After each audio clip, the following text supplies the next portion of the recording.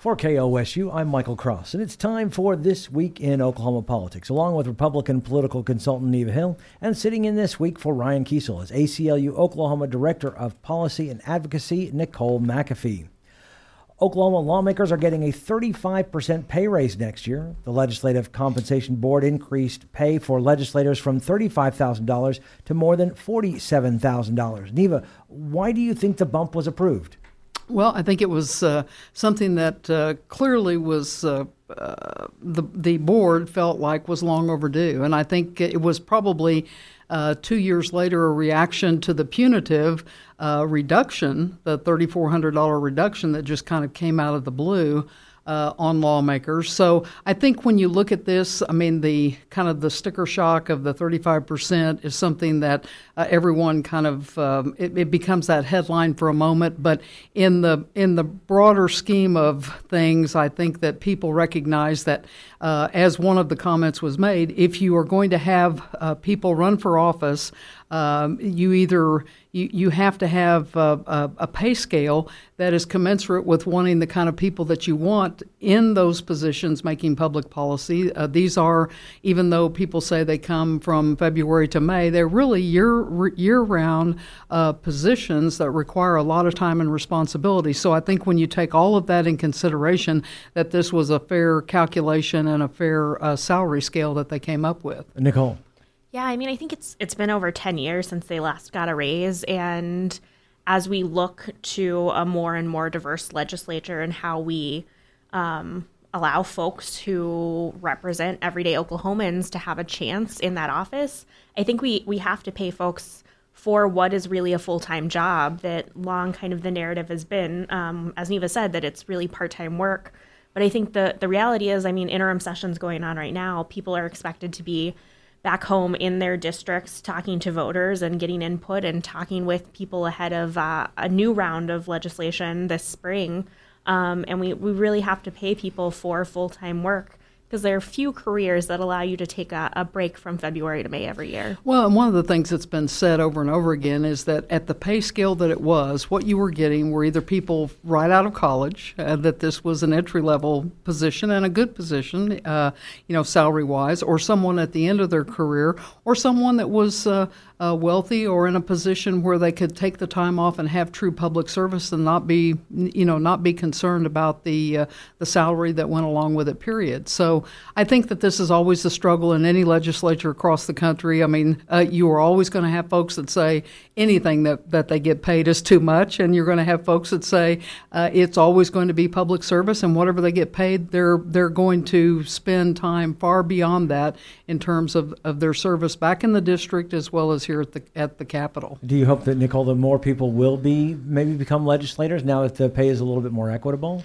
I hope so. I hope it makes it a reality for more folks, especially as we look to, to trying to expand diversity among queer representation and among folks of color. We look at, single parents and the voices that we'd like to hear from more in our legislature. I think this pay bump makes it a little more of a reality for everyday Oklahomans. And ironically, you had teachers that were elected in the last session that actually took a pay cut to become a legislator. And I think that was, again, one of those reality checks of people don't pay much attention to what the salaries are in many industries and businesses and even in government. But in this instance, where you have lawmakers doing a full-time job, working with people in state employees in full-time positions making far more than that, there had to be some equity, I think, come to bear. And as representatives, they're not just at the Capitol. They're out meeting their people. They're going to town hall meetings. They're doing all the things you see other elected officials do. Constituent services are a significant portion of that work that they do that's kind of behind the scenes that no one pays much attention to, but clearly is very, very important. The state Supreme Court gives the go-ahead to MAPS 4. Justices unanimously rejected a challenge from former Oklahoma City Councilman Ed Shadid and declared the ordinance constitutional. They say it doesn't violate the single subject rule or the city's ordinance. Nicole, what do you think of this ruling? I think it's definitely one that gets a little bit into the weeds on things. some of the things people don't love about politics. But I think that the important takeaway here is that for the Supreme Court, it was a unanimous decision. And they said at the end of the day, what they were looking at was the ordinance. And that is what they had to take into consideration. I think anytime we think that there could be a violation of the single subject rule, challenging that is important. I think it is keeping that intact is really critical to ensure that there's not log rolling going forward. But it seems here that they're ready for this to move forward. Aneva, you hit the nail on the head last week when you said it was one ordinance that didn't cover these projects, but basically set up systems to where these projects would be paid for. Set up the framework to be able to have the money come along and be able to have these projects, have them debt-free over a period of years by designating the extension of the sales tax, if it passes, to these 16 or whatever number of projects that finally come about. So, I think it's good news for the city of Oklahoma City. As the mayor said, it gives the city the ability to continue the renaissance. It's been a proven tremendous success story for Oklahoma City, and I think the unanimous, as you say, 10-page opinion that clearly not only sets this for the city of Oklahoma City, but is significant for all cities and municipalities when they are challenged with similar legal challenges to things that they may be doing in their communities. And Nicole, while there might be some negative things that people don't care for, like the soccer stadium or the money to the Thunder, there's a lot of social issues that are being dealt with in this MAPS 4. Yeah, and I think that, at the end of the day, like the social piece is really important for a lot of folks. But the root of the challenge also, right, was that you're asking people to sort of vote for one thing that they really like and maybe a lot of things that they don't, or a lot of things they really like and throwing in one thing they really don't. But the Supreme Court says it's the ordinance and it all falls into pieces, and so I think it'll be an interesting election. Well, and I think when you talk about it being an election, it is incumbent upon the city and the folks that are supporting this to make their case why this group of projects is something that is worthy of consideration and support by the citizens, and that's what's happened ever since 26 years ago with the original maps. I mean, there was a vision, there were a set of projects, and there was a great effort to bring kind of the entire community and all the different parts together to get pieces that they wanted, knowing that it took the collective effort of everyone to make it a reality. Right. I've never seen a MAPS that didn't have some things that you liked and some things that you didn't. It just kind of goes with how we've been doing it for almost 30 years now. The state Republican Party is facing financial woes amid disputes between its leadership. The organization is reportedly $25,000 in debt when 6 months ago it had a balance of $10,000. Meanwhile, there appears to be a rift between Chairman David McLean and Vice Chairman Mike Turner. Neva, what's going on here? Well, it's party politics, and I don't care whether it's Republicans or Democrats. We can all tell the stories, and they've gone on for decades and will go on as long as I think we're around talking about it. Whether you have financial problems or personality conflicts, the party issues, policy issues, whatever it happens to be, it's the nature of the beast. And I think it always gives a good headline. It always gives some good chatter and conversation. But really, most of this, I think, whether we're talking Republicans or Democrats, I think the folks that are involved largely would like to see most of this aired behind closed doors in their effort to just do what they are, tasked to do, as opposed to kind of splashing it out there in headlines and trying to sensationalize it. So I think it's a larger problem that parties across the country and in Oklahoma are facing, in that it is very challenging to get volunteers to be involved in the party. It's challenging for longtime donors to stay with the party, because what we've seen is the migration to giving directly to candidates, directly to causes, directly to state questions, directly to issues that they care about, and are less likely to be using the framework of the parties. There is a role for the party, and I think when both parties are strong, it gives a platform for the ideas to be advanced and for for them to be much more successful in their recruitment efforts of candidates and other things. So I think we're dealing and looking at something, as I say, that's an age-old problem, but something that is noteworthy for the folks that are involved to kind of stop, pay attention to, and take care of. Nicole. Yeah, I think we're kind of at an interesting point in time in party politics that as people sort of see this broad identity as more and more partisan, both in like a national and state lens, that people are also moving away from the identity of the party itself. And I think especially as candidates are able to reach more donors and volunteers sort of on individual levels through emails and text messages and on social media, that people get more excited about a single candidate than the work of the party, because oftentimes the work of the party is long and tough and behind the scenes. It's recruiting candidates and training them and training leadership and working on messaging.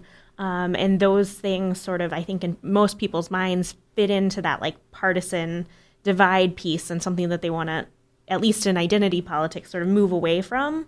And so I think that Neva's right that this isn't a problem unique to the Republican Party or the Oklahoma Republican Party, that this is sort of a nationwide issue that parties are having.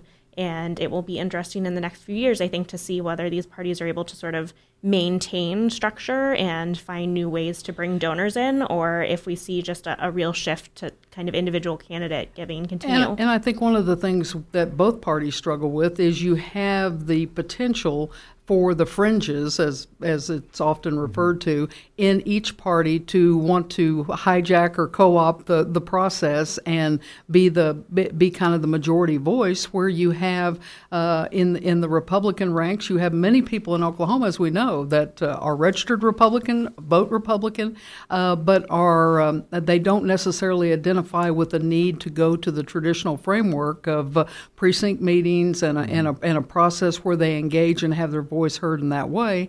And I think in either party, when you have this kind of highly charged rhetoric and kind of fringe activity going on, sometimes it makes people pause and want to step back. So I think the more that we really see an effort to broadly engage more people in the party process, the more successful the parties are. And I think that's where the challenge is in the days ahead.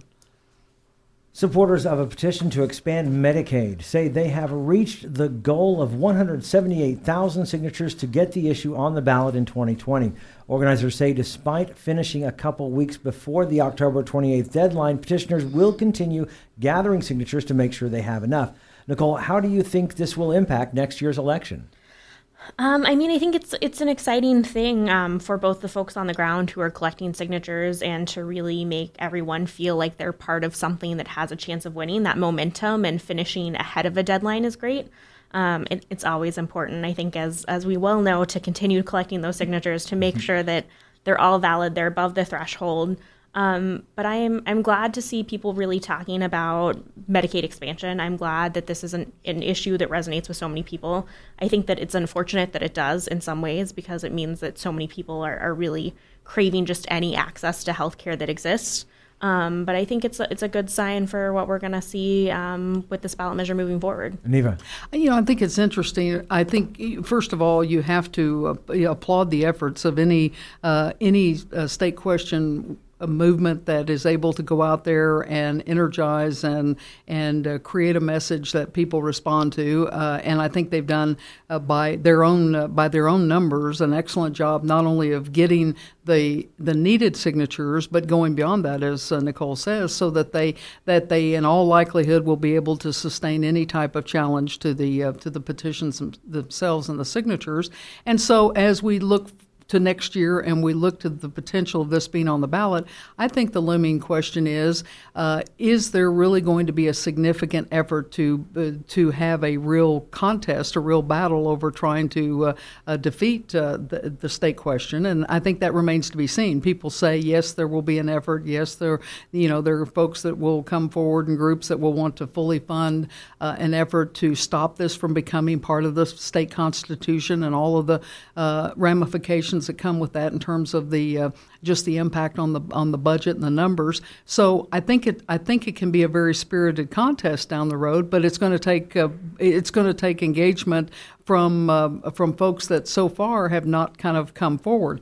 And I think the other element to this that we've talked about before is the fact that the legislature has been somewhat, continues to remain somewhat removed from this process and not really engage, even in the interim studies. I mean, it was lackluster in terms of the conversation in those committees in terms of alternative ideas or what might be done to bring folks back to the table and try to see if something else could be done other than just the effort that's being kind of put forward right now with this state question. And Nicole, I saw it reminds me so much of the medical marijuana law, where right before the petition was going to be out and people were going to vote on it, that session before, the lawmakers were trying to find some way to battle it, to come up with some kind of legalized marijuana, and they're trying to do that right now in the legislature. But do you see this legislature doing anything to kind of go against the expansion of Medicaid? I mean, I think that nothing I've seen so far indicates that they're going to get their act together to do that. I mean, I think that we see over and over again that voters are willing to be more bold and straightforward in their actions than the folks that they elect. And I think that especially when this is out in the public and people are weighing in on it in a real way, legislators, in my experience, I've seen be a little more timid to then step into that space for fear of what it might do to their voters, especially going into an election year where so many of them are going to be on the ballot themselves.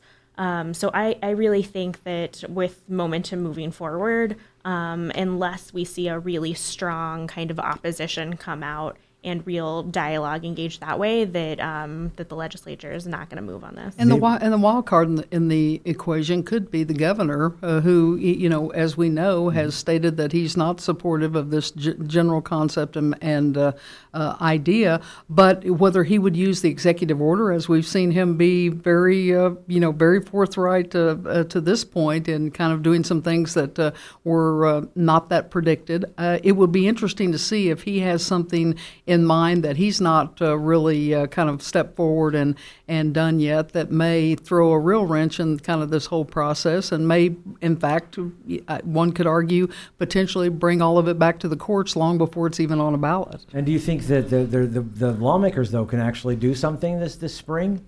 Well, I mean, the lawmakers have every opportunity to come into session, just as the governor in a state of the state would have the opportunity to lay forward a plan of action that he believes would be the right direction to go for the state. So I think there's still the opportunity there. I think, as Nicole said, I mean, as people observe and watch, there seems to be no real movement. So if it's going on, it's very quiet and being very carefully and quietly orchestrated behind closed doors right now, which is, how you begin to develop something. It's not to say that's sinister. It's just it has to happen at some point, and we'll be at the opening day of session before we blink. So time is of the essence when they start to talk about this subject.